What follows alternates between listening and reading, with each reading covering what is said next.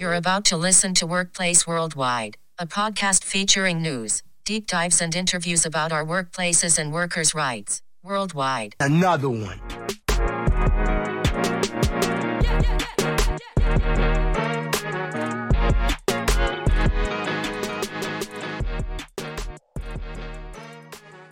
Ladies, gadies, gentle them, and yes, maybe even men, love yous. Welcome to another episode of Workplace Worldwide. On today's show, we are speaking with the poet laureate of pay equity, more on that title later, and that poet laureate in question is Kimberly Nguyen. Now, what began as an unintentional viral tweet has spawned a broad conversation on pay equity amongst changing legislation in New York State where this is all happening. So you don't know the full story yet, but I just want to tell you before we get into it that I've been following this story from the very sort of beginnings when it was just starting to catch on Twitter. This was before, I think it was before the blue checker experience. But essentially what started as a tweet that sort of did the rounds amongst the usuals on Twitter quickly began to go viral. And watching safely from a parasocial distance all of these conversations unfold, it struck me that it was, firstly, a very brave thing just to put out there. The way Kimberly put this very common problem that I see a lot in work, just boom, on a table. Nothing special, just like this is egregious. For people to comment on and to also go on to articulate the reasons not only for the tweet, but the concepts behind it around pay equity. I just thought that it was articulated very well. And as I say, I thought that it was a particularly brave thing to do. So ultimately, for me, Kimberly's story is unique and there are acute experiences that are worth talking about, but it is also a story that represents so many people's stories. Now I'm going to give you the super fancy, very cool bio so you can be fully impressed by Kimberly's CV, and we're going to get right into that interview. Kimberly Nguyen is a Vietnamese American poet and author of Ghosts in the Stalks and Here I Am, Burn Me. She resides in New York City and originally came from Omaha, Nebraska. Kimberly is a graduate of Vassar College and she holds a degree in English and Russian studies with a study abroad experience in the University of Exeter in the UK. Kimberly has fast accrued accolades, including the Beatrice Dorr Brown Prize, 2 Best of the Net nominations, and finalist positions for the Kunderman's 2021 Mentorship Lab and the Asian American Writers Workshop 2022 Margins Fellowship. Kimberly served as a 2021 Emerging Voices Fellow at PEN America and currently holds the position of 2022-2023 Poetry Coalition Fellow. In 2022, Kimberly was hired for a UX writing role at Citibank through an agency, and she is still employed in that role via that agency as of today. Kimberly posted a tweet reading, "My company just listed on LinkedIn a job posting for what I'm currently doing, in brackets, so we're hiring another UX writer. And now thanks to salary transparency laws, I see that they intend to pay this person $32 to $90K more than they currently pay me. So I applied." So for context, this is an interesting premise that she applied for that job, first of all. But this tweet has 12.5 million views, 220K likes, and 12.5 retweets, quote tweets. Something about seeing your own job advertised with substantially better pay resonated with the internet, and the media coverage just really pivoted to the topic of pay transparency, with Kimberly posting updates through March 9, 2023, with the final tweet, "Lol, pretty sure my job just tried to call me to yell at me. Catch me living under a bridge next week. Peace emoji." So, you get it. You get the story here. Kimberly is working at her job. She sees that job advertised on LinkedIn, paying out at substantially higher than what she is receiving. She applies for the job. Let's get into this interview.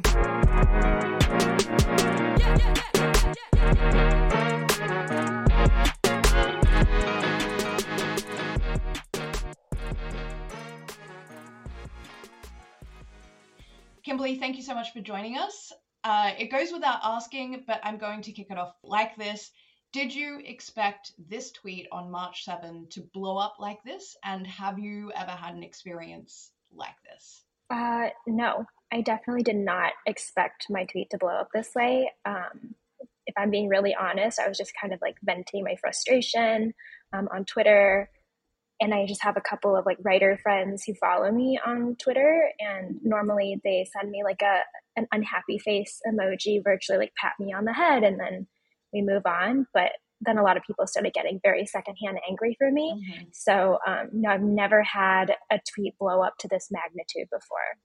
Was it something that you kind of, I think we all have this awareness of the one day that a tweet goes viral or something like that. Was it really just that moment of like, oh, this was the thing. Like, this was the thing that people got secondhand angry for and came into bat for me for? Was it sort of that surreal sense of that? Yeah, I mean, I feel like this is probably a unique tweet that I've tweeted. I don't usually tweet like things about my day job because I don't. Yeah, like it's my poetry Twitter, so I usually try to tweet a lot of stuff like related to my poetry work. For the first time, or like one of the first times, me to tweet about my day job for it to like blow up like this, and I had actually at some point shut off notifications on my Twitter just because like they were distracting. And so I didn't even notice this was happening until I had like opened up the Twitter app just because I was, waiting for a plane and then getting ready to board a plane. And then seeing like all of the notifications flood in and being like, holy shit, like this is insane. Yeah, I think it's definitely one of those things that you're just sort of like, oh, okay, like I'm in it now. And we've covered it off in your intro, but you did mention that you are a poet. That is sort of what you've been active about, and you obviously have a lot of accolades for your work there. But we are talking about your day job, and correct me if I'm wrong, but you were a contractor in the writing space brought in by Citibank as the company, and you ultimately saw your own job advertised on LinkedIn, and seeing it there, you also saw that the salary range was different. So we'll get into the nuts and bolts of the ethics there in a little bit, but despite your tweet being the catalyst for attention and this rather extraordinary lightning bolt of a moment being the catalyst, it seems that pay inequality or pay inequity was something that you'd been discussing with your managers previous to this incident. Can you describe a little bit about what you had been experiencing in your workplace in regards to this and what you tried to communicate? Yeah, well, so the reason this tweet, or the reason I tweeted this, tweeted, the reason why I was so frustrated to begin with is because I was hired at the end of last October. And I was hired through an agency, because it's sometimes better to be a contractor through an agency because sometimes they provide things like health insurance and things like that. But the salary transparency law didn't go into effect until November. And so in November, I started taking a look at other UX writing positions just because I was curious. I was like, what are other UX writers getting paid in my city, with my years of experience? And there was no other UX writing position that was listing a salary as low as mine. Like my salary wasn't even close to the bottom range of like other companies like UX writer, listings. And so I brought this up to my manager at Citibank, who said that, Citi doesn't have any control over how much I get paid. That is all the agency's jurisdiction. So they said I would have to go back through my agency. So I went to my agency and I wrote them an email and I said, hey, I'm not really getting paid what my market value is. Can we, have a discussion? And they said that due to their processes, I needed to go through a performance review, and that in fact, they were making an exception for me because I hadn't been there long enough to actually go through a performance review. And so they had me go back to my managers at Citi and like get a bunch of, recommendations and like testimonies about like how good my work was. But it wasn't like, to me, I pointed out to them, I was like, I'm not asking for a merit increase. Like I'm not I'm not asking for promotion by any means. Like, I'm asking for a salary correction. And they said, we understand that, but you have to go through this process. It's standard. Everybody has to go through this process. I said, you know what? Okay, fine. So I did all of that. And then they told me that I would be notified about the status of my request by March. So at the beginning of March, I reached out to them again and I said, hey, checking in. You told me I would hear back about this. What is the status? They said, well, actually, you'll hear back by the end of March. So I guess the tweet happened in between the beginning and the end of March. But at the end of March, there was no update. And they told everybody who is on the same performance review cycle, oh, you'll hear back by the end of April. At the end of April, we messaged them again. And they said, actually, we're putting performance reviews on hold across the board. Nobody's getting a raise at the company. And I think in a meeting last week, they said they would reevaluate in July. So at this point, I've just been kind of getting the runaround from the agency for about 6 months. And there's not really anything that I can do about it. I can't ask my managers at Citi or anything to do anything either, because they keep pointing me back to the agency and they say that this is 100% the agency's jurisdiction. So I kind of have to play by their rules. And so that is all of the frustration that was leading up to this tweet. Wow. Well, I mean, it's interesting because we see something that takes us 5 seconds to read, but now I truly can comprehend that level of just pure, as you say, frustration that they've put you through those processes. And also it's very disappointing to hear that something so public, I mean, it wasn't a quiet story. It was in Good Morning America. Yeah. And they're still not completing the performance reviews. They're still not following through on those things. And it really makes you assess the situation as like you said, you're just being given the runaround. You're being put into a never-ending circle. What chance does any worker have? Because you're also asking for something which is a base fundamental right. You are asking to be paid the market value for the role you've been performing, and they're just, they seem to be continuing to pay you that rate despite everything.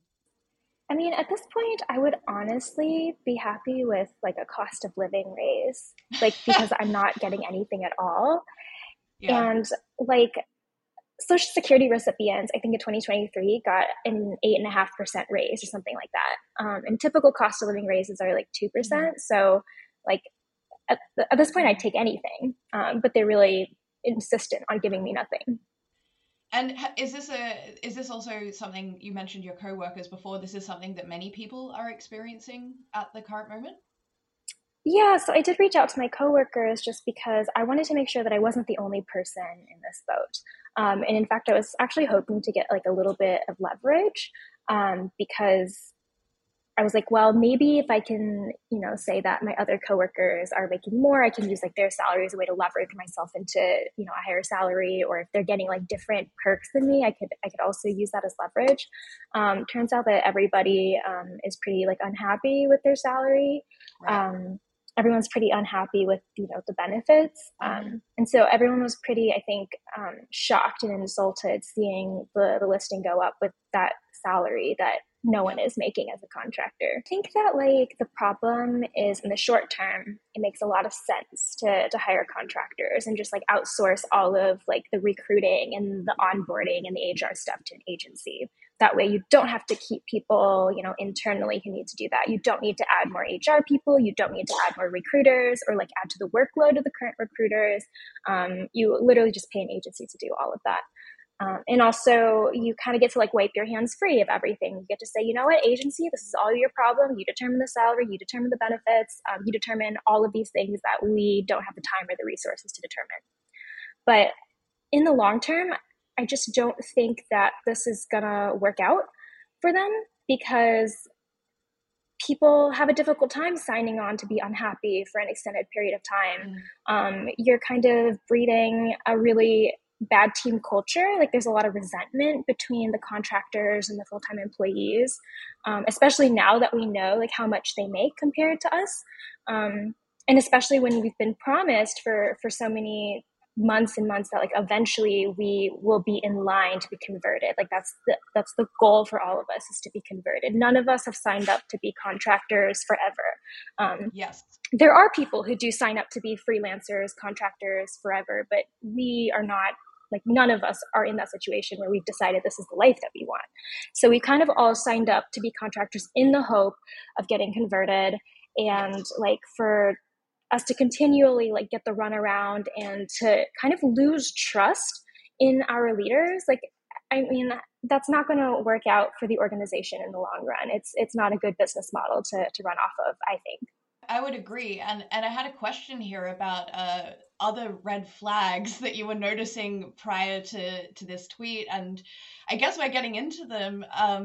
And you mentioned erosion of trust. You know, I think that's, like you said, there's this sort of this uncontracted agreement of, yes, the contract says, you know, contract, but we are telling you that we hope to convert this into a permanent role. That has a lot of value. Like you've noted, it contributes to the erosion to trust. Would you like to add anything to this red flag or raise any others about your experiences? Yeah, I mean, okay, so the recruiting process of this role was pretty chaotic. I had actually applied to a different role at the contracting agency, and they had reached out to me to say that that role had actually been canceled. And so I didn't expect to hear back from them ever again. But then a couple months later, they reached out and they said, "Hey, we have a copywriting role. Is that something you would be interested in?" And I said, "Actually, like that's actually better than the role that I had originally applied for. I'd rather be a copywriter." But they did not tell me what the scope of the work was. I wasn't really given a job description. They just said it's a copywriter role, and I just kind of assumed that I knew what that was because, you know, from company to company, most copywriting roles are not that different. You're generally writing the same types of materials just for a different purpose.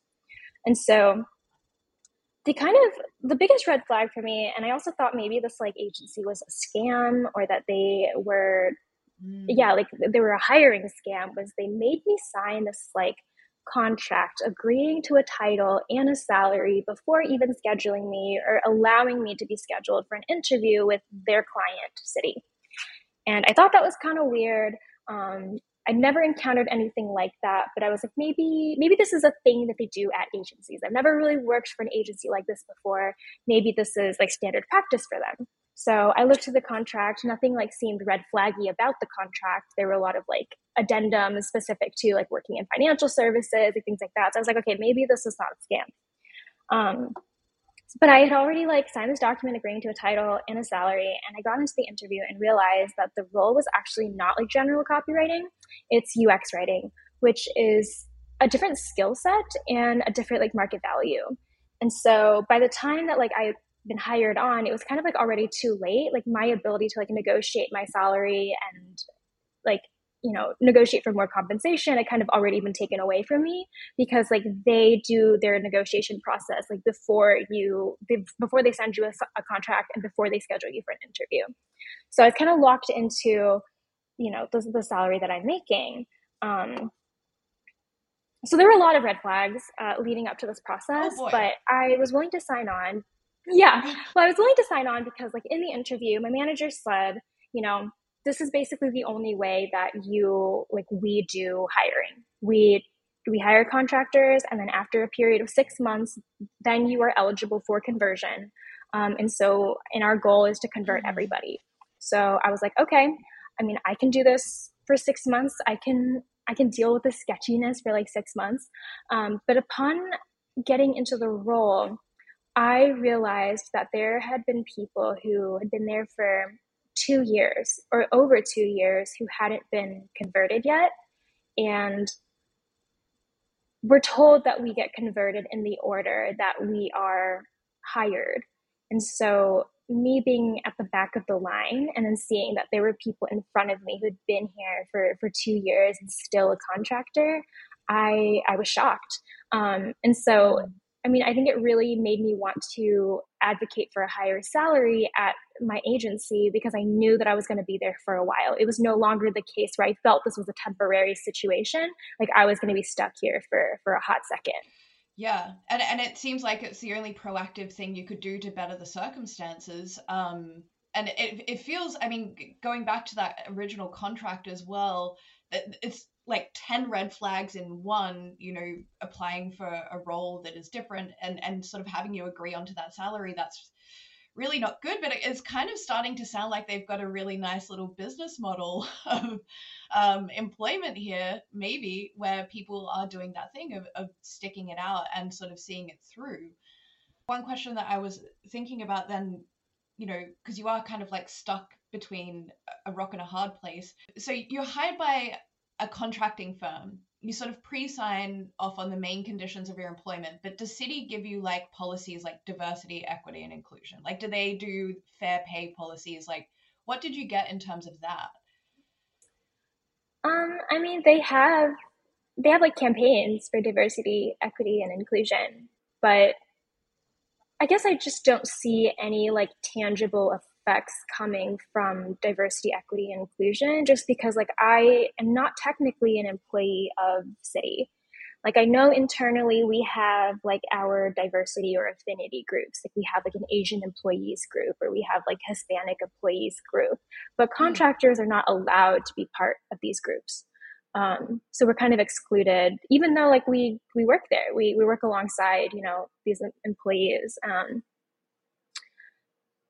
I'm sure there's also like, that's interesting. Yeah. I don't know. We have all these meetings where they always like they're like for Women's History Month. They're like, oh, let me recommend you a book that I read recently for Women's History Month, and I'm like, well, maybe I could get paid more for Women's History Month. I don't know, you know? Yeah, even just the basic market value, like that's the weirdest thing about all of that. I mean, it's yeah. Let's get a little bit more into the job ad side of things now. You see the job ad. Can you give us a little bit more color about that moment, exactly what you see, and then sort of your observations and experiences in those 24 to 48 hours after? Yeah, so just to be clear, the job ad was not for the role at my agency. It was specifically at Citibank. And yes. I felt like before when I was like advocating for myself for a higher salary, I was kind of going off numbers from like other companies. I'm like, well, this is what other companies are doing. We are going to end it here for part 1 of our interview with Kimberly. You do not want to miss the next part either. It's a very interesting conversation, and given the status of the WGA and SAG strikes, I think that we touch on some pretty poignant issues in that conversation. Thank you so much for joining us, and thank you to Kimberly for being on the show. We will see you next time on Workplace Worldwide. Workplace Worldwide is produced by Kate Bailey and the team at Hand and Heart Media. For any inquiries related to this broadcast, please email hq@handandheart.eu. And don't forget to follow us on the gram at handandheart.eu. Original music is composed and performed by Amanda and produced by Amanda with Kyle Startup. You can follow Amanda and Kyle Startup on Instagram or listen to their music on Spotify, Apple, or SoundCloud. If you love Amanda's music, we do too, and we ask you to please consider buying it directly from Bandcamp. Support indie, always. Thanks for listening. We appreciate your support.